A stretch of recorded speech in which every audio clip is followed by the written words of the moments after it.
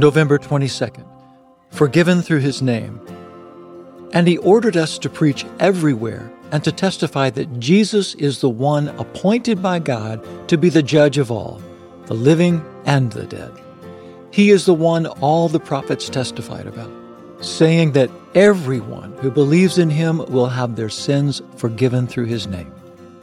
Acts chapter 10, verses 42 and 43.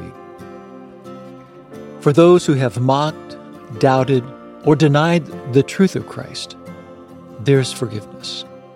For those who have been selfish, overindulgent, or quarrelsome, there is forgiveness.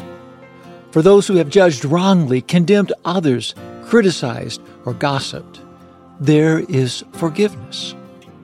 For those who have been thieves, deceivers, and liars, there's forgiveness. For those who have been vain, jealous, and prideful, there is forgiveness. For those who have hated, murdered, or committed perverse injustices, there is forgiveness. Praise God, we all have the ability to be forgiven. Jesus has no limits to the reach of his forgiveness. For those in search of his powerful grace will receive it abundantly. He extends mercy that's motivated by immeasurable love toward any and all who will confess and repent. All sins are forgiven through his name.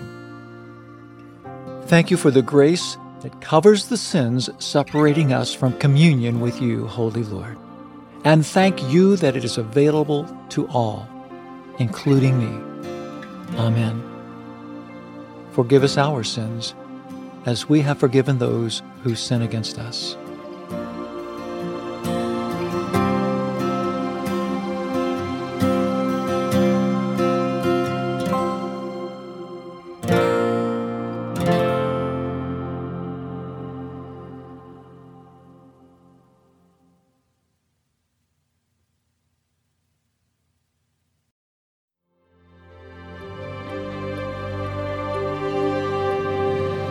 Thanks for joining me in today's devotional and a special time with the Lord.